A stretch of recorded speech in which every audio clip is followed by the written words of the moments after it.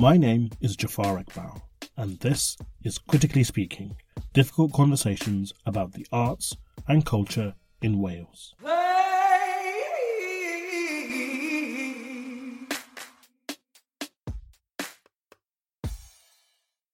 I want to begin this episode by wishing everyone a really happy new year.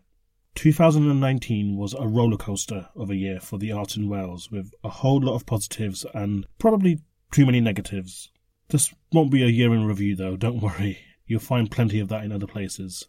However, it is important to recognise and acknowledge the good, the bad and the ugly of our industry, and to talk openly and honestly about it. You can rest assured that even in 2020, you'll definitely find openness and honesty here on the Critically Speaking podcast. In this, our fourth episode of the series, you're going to hear my conversation with one of Wales' fastest rising performers, Mali-Anne Rees. This conversation was recorded during the 2019 Edinburgh Fringe Festival in August, where Mali was performing almost every day, so I was grateful for the time. What I ended up getting, and what you're about to hear, was a very frank discussion about the relationship between race and privilege. Mali is a Welsh-speaking woman of colour, a rare find in the acting community, and it's this interesting position that really fascinated me about her and why I wanted her on the show. It turned out to be a brilliant chat, and I think you'll enjoy it too. So without further ado, let's get 2020 started. Welcome to episode 4 of Critically Speaking. So are you based in Wales now? Yes. You weren't, were you? No, I was based in London, but I've moved back to Cardiff about 2-3 months ago. And you're from Cardiff? From Cardiff, Canton girl. Okay. Yeah. Is Canton how you remember it? No, it's posh now. Okay. It wasn't before? No. I only know it as... I've only been in Wales for five years, under 5 years, and it's only ever been posh. Well, when I was growing up, like, you go to people, I'm from Canton, and they'd be like, oh. Really? Yeah, Wow. It used to be rough. Yeah. Yeah, now it's like arts capital and like Yeah. loads of actors and stuff live there. I mean, Chapter's obviously a massive. Yeah, it's a hub. Yeah. Yeah. Artisanal coffees and all kinds of shit. Do you miss the way it was? No, it's quite nice that it's a bit posher now, I think. Yeah. I think it's more diverse, actually. Than it used to be? Yeah, Okay. definitely. It's not like Grangetown or Splot with its major diversity hubs and stuff. Actually, I don't know. Maybe I've just got like a skewed impression because I've moved to London. Like, if I think about it, I was hanging out with like Pakistani kids and mixed race kids on the street. Yeah, no, it was diverse. But now they've got like more like a black hair shop. It's exciting for me. That's all I look for, isn't it? Yeah. Did you miss Wales while you were away? Yeah, I think I missed the Welsh accent. Okay. And my accent not being like different, because I found like people always would say like, oh, you know, they wouldn't take my points as seriously with the Welsh accent. It was as if it was something, you know, like a jokey accent, like a Gavin and Stacey accent, rather than I'm trying to make some really good intellectual points, you know. Yeah. Did you get that a lot? I didn't think that was a thing. In drama school, it was a big thing. That was East 15, right? Mm-hmm. I didn't know that was a thing. Okay. Just people like repeating your accent back to you when you're trying to make a point in class. It's just really frustrating. Yeah, there's definitely that impression that Welsh people are stupid. I've had that a lot. Is that just in the arts, or? No, I think that's an overall Really? point of view from telly.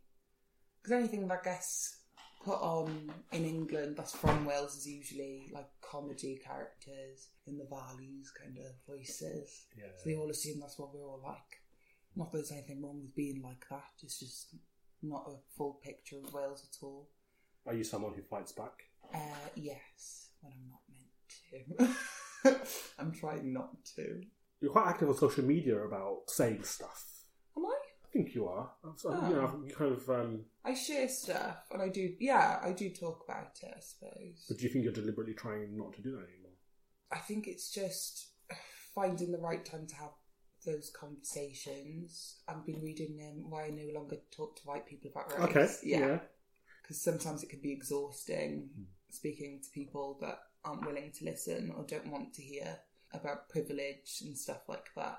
I'm finding if you're from two very different viewpoints, it's almost impossible to find a middle ground. because I think I'm not willing to Like give meet- up on my position. Yeah, 'cause I think like meet in the middle, basically. yeah, like Yeah. I think I'm right.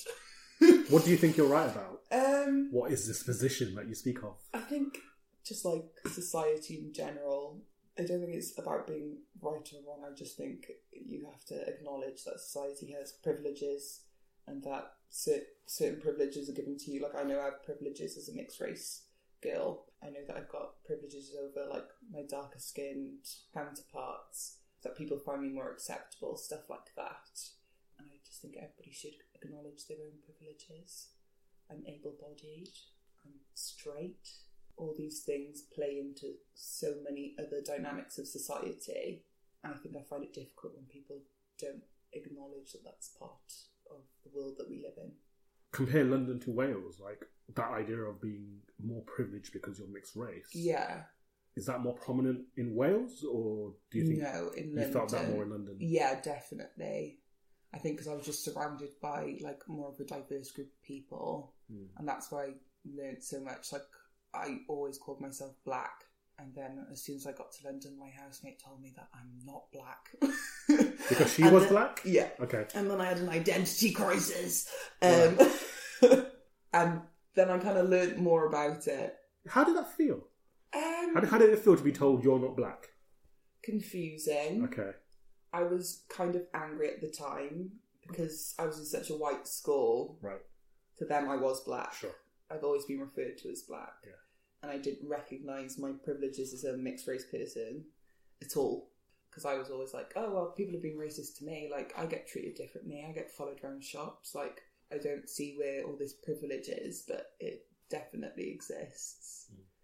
But you find it less in Wales? I think in Wales I could very easily go around calling myself black and not be told otherwise. Like, I used to be called Black Mally in school. Oh, really? Yeah. This is a white Mally. Yeah, but... Yeah. Do you think that still happens? I feel like the next generation are super woke. I hate that word. Sorry. I don't know what a better word for it is. It's the best word right now. So, yeah, they're awakened to many different issues. I've got a little sister, she's 50. Okay. She's my half sister. Yeah. But like her just knowledge on all kinds of things, from LGBT rights to like right words to use and stuff. Like, it seems like the school's completely different from when I was there. The same school? Same school. Like, I remember one of my friends was told she had like a tea towel on her head because she had a hijab. And like, things like that. It's just, yeah, I don't think it's the same anymore. I think in the age of social media, things are changing. Do you think you're someone who you're in a place where you understand your privilege? Or do you think you are still learning? I'm still learning. I mean, it's constant learning. Yeah. Things are changing every day. So, like, different words people have used, and, you know, you've just got to keep up to date. And there's some things that you don't realise are bad until you've got rid of some other things. And it's like, oh, actually, this is an issue as well. And it's just a constant working through that, I think. Yeah. I mean, obviously you're still very young. And you're quite young in your career as well. Absolutely, yeah. What's it like as a black or mixed race actor in Wales? That's a huge question. That's a massive, massive question. Because there are a lot of you. No, there aren't. And there are a lot of black women in the arts.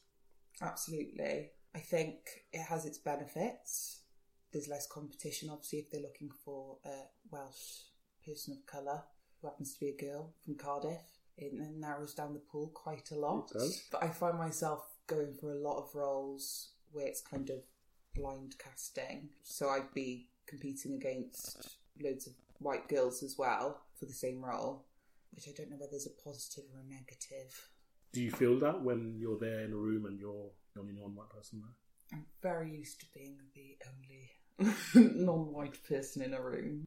Yeah, I feel like I've got to prove myself sometimes. Like, oh, I haven't just got this because I'm mixed race. Or, you've probably thought of this character as a white girl. Let me convince you she could be mixed race. That kind of battle, I think, is quite difficult. I think I'm awful for doubting myself. So I'll be like, oh, no, I don't deserve to be here. But I think that's quite a common acting thing. Like, imposter syndrome. I think it's quite a common minority thing as well. I think Imposter syndrome. I have that. Yeah? Yeah. Yeah, I definitely get imposter syndrome, like, a lot. Yeah. I think it depends on the kind of job I get. So, for example, tourist trap, I didn't get imposter syndrome. I did get imposter syndrome for being like, oh my gosh, how have I ended up here? But not me being mixed race. It wasn't about my race. It was like, I've brought them this character and this has all been my work and there's no kind of doubt there. But yeah, no, it does need to stop. It's ridiculous. Yeah. It is ridiculous. I think I'm getting better at it though. I'm learning more about Black history, about Black people's place in society, in British society.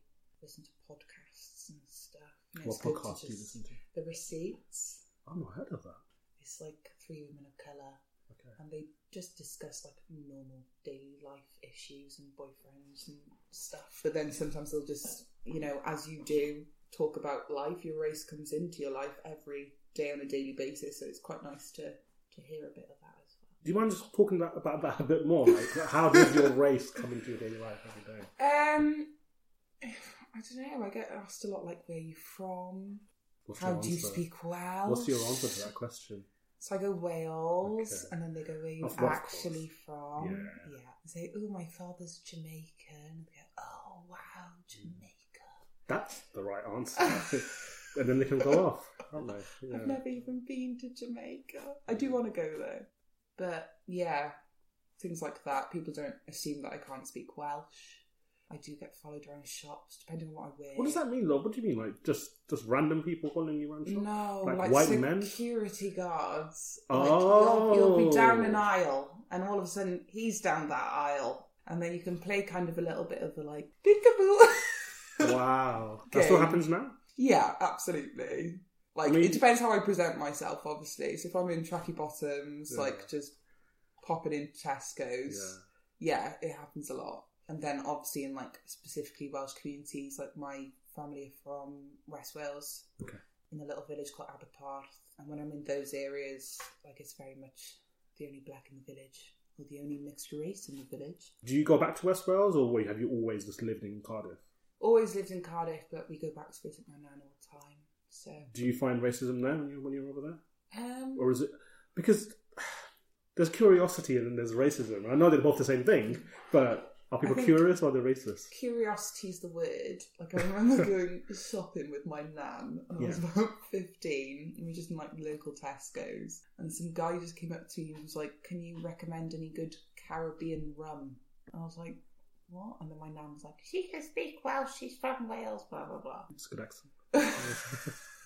But yeah, I think a lot of people see people of colour as being much older than they are, much younger. So I'd find that I'd get hit on by guys like when I was like 14, 15. It's like they can't tell. You're assumed to be an adult all of a sudden before you've actually had a chance to be a child. Because you're not white? I think so. I think it's the inability to like, maybe because I'm tall as well, I don't know. Maybe I just looked older, I don't know. Yeah. How did you get into the arts? How did I get into the arts? Yes. How does a black girl from Canton, horrible Canton, get into the arts? Well, it was chapter, Okay. actually. Yeah. I remember Mum was really good at taking me to the Sherman. I think they had like a children's play on every other weekend or something. So I used to go to that all the time and watch the performers, and I'd always want to be on the stage. And then we went to see something in the Everyman Festival, and then I applied for Everyman Youth Theatre because we went to see them. I was like, I want to do it. And that's when I was about 11. And then I did that until I was like 17. It was mainly like improvisation and stuff. And then when I was 17, I auditioned for National Youth Theatre and got into that. I think I knew then that I wanted to move to London and stuff as well. I think it was really important for me to be amongst more people of colour. When you were going to see plays at the Sherman and the Everyman, and who were like your role models? Did you have role models? Who did you look at and go, hey, oh, I don't know, that's who I want to be? Angela Griffin. Okay, yeah. Because I used to watch Waterloo Road. And I remember I tried to do blonde highlights like her, and it just looked awful. I still like her though. Yeah. She was just recognisable to me, Sure. I think. She had similar hair to me. Yeah. but I don't think I thought very much about representation in the theatre I was watching, or TV I was watching, or everything magazines, because it was just, that's how it is. When did that change and when did you start noticing? I mean, I knew I was different. I guess representation, probably not until I started drama school, really. I mean, there was talk of it before, but it's relatively new that it's been in like the media and stuff. It wasn't anything that was kind of discussed at home? No. Okay. Not really. I don't think we've really discussed much about my race at home. I was just like considered like everybody else kind of thing. How did it feel to be amongst diverse communities when you moved to London? Was it a culture shock? I think both ways, because I think some London diverse communities assume that London's the only diverse place in the UK. My family. Yeah. So they were like, oh my gosh, how do you have a Welsh accent? Like, surprise. But it was good for me, I think. I now have friends from many different cultures and diversities. Very cultured. But I also went to school in India for 2 years. Oh, wow, okay. Before I went to drama school. How did that happen? What were you doing in India? Do you know Atlantic College? No. In South Wales. They basically have 13 all around the world. Okay. And they're all about like, shit, I'm going to explain this so badly. Cultural inclusion and diversity and getting people from all around the world together to create a peaceful, wonderful, idyllic society. Okay. Sounds like a cult. Yeah, a little bit. It wasn't a cult, I promise. Like a global community. Still sounds like a cult, but... I escaped. Yeah. Yeah, I applied there and they could send me to any of the 13 and they sent me to India. Wow. That's a culture shock. Oh, yeah. Yeah. Oh, yeah. London was a piece of cake. Were you treated differently while you were there? I think, firstly, Indian people were confused because I was light brown, because they knew what a black person looked like, and they knew what a white person looked like, and they knew that I had a similar skin tone to Indian people, but curly hair. Yeah, I wasn't treated the same as like some of my white friends and stuff as you'd walk around. Like they'd want pictures of them, or they'd want pictures of me. But it didn't feel the same. No, it didn't feel the same. It was more like admiration and alien being. There was quite a lot of African students as well. I mean, there were students from everywhere around the world, which was just amazing. Like, obviously I learned so much about everywhere. I did feel a little bit excluded from the African students. Actually, I was told I wasn't allowed to call myself black at that point, before I went to London, because they were like, well, if you're black, what are we? How do you think the arts in Wales is doing in terms of representation? I think there needs to be more writing catered for people of colour. I guess we're just going to have to do it ourselves. It's quite sad, in a way. Yeah, it's not my responsibility. It's not my job. Yeah. I want to be an actress. Obviously very interested in writing. Definitely something I want to do. I'm still young, still gaining experience. But yeah, it would be great to audition for something that's been written for that purpose. Be like, oh, this character, I actually really get it. Who do you think are the strong black writers in Wales at the moment? Can't name one. That's fair. Sorry. No, don't be sorry. That's so bad. Can you name some? No. Not anyone that's... Not that it has to be established, but there's nobody that you say this person is an ambassador for Wales. Yeah. When it comes to writing, there's no one. Even direction, there's no one. Which is bizarre because Cardiff has been diverse for many, many years. Yeah. It's not new in Cardiff. Yeah. Although I think often we think it is because nobody's ever taught us that history. It's like something you have to go out and seek rather than something that's just given to you. Yeah, it's bizarre. Do you feel a pressure as that person? Absolutely. I feel like I'm expected to write something, and that will have to be to do with my race.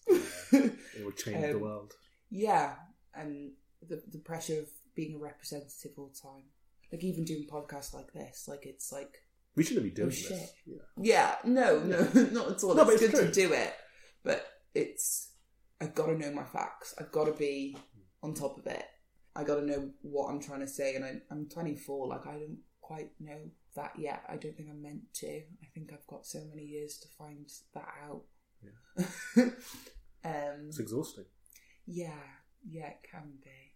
It can be. But if I can speak about stuff, it means it saves the next generation from having to do it as much, maybe. I don't know. I mean, it was wonderful when I was doing I was presenting the Eisteddfod, the Welsh Cultural Festival, and like a little mixed race girl ran up to me and wanted a picture with me. I was like, oh, that would have meant so much to me growing up to see like a Welsh mixed race person. I would have just, looked up to them so much, and I never had that. So I should remember that. Hopefully. Hopefully, yeah. Obviously, there is pressure about being an ambassador or representative, but do you take pride in that? Would you rather just concentrate on your work and not have to worry about... That's never been a choice for me. Okay. Like, I don't know that life. Sure. I don't know what that's like. So it's not something that I aspire to, because I don't know if it's much easier or much harder, or... Well, obviously not much harder. But, yeah, it's not an option, really. It's not something you can just tap out of. People are always going to ask me about being the mixed race Welsh actress. How important is that to you? Like, are you a massive proud Welshie? Yeah, it's two minorities. Because one wasn't enough. The Welsh language minority. Yeah, I'm definitely super passionate about the language and maintaining that, and really proud of my Welsh culture as well as my Jamaican culture. I just don't know as much about it. Are you as woke about gender equality as you are about racial equality and things like that? I don't think it's possible to separate them. Okay. Yeah. So being a black woman isn't entirely... It's a thing on its own.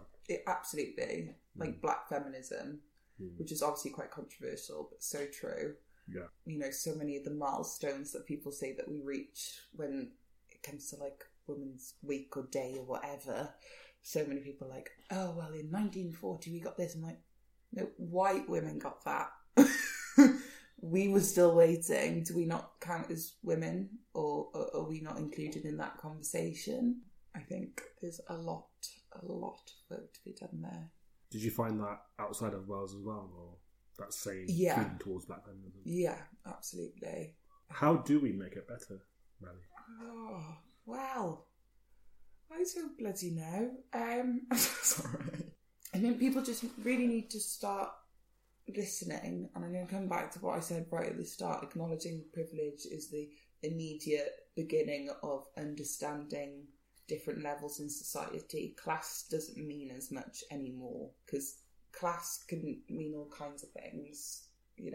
My mum's a Welsh teacher, but I was brought up by a single parent, but we would be considered middle class despite having one income rather than two. I'd argue that class is inherently guided by race these days. I feel like if you're black or South Asian, you are working class until you prove otherwise. Yeah, absolutely. Super fair to say. Got to prove you're intelligent enough. Got to prove you're good enough. And it's tied to being Welsh as well. And absolutely. Who gets to speak the Welsh language? Yeah. I feel like that's connected to class as well. Absolutely. It's become very middle class. What, the language? Speaking Welsh in Cardiff, I think, can be quite a middle class thing to send your kids to Welsh school. But that's not the case all around Wales at all.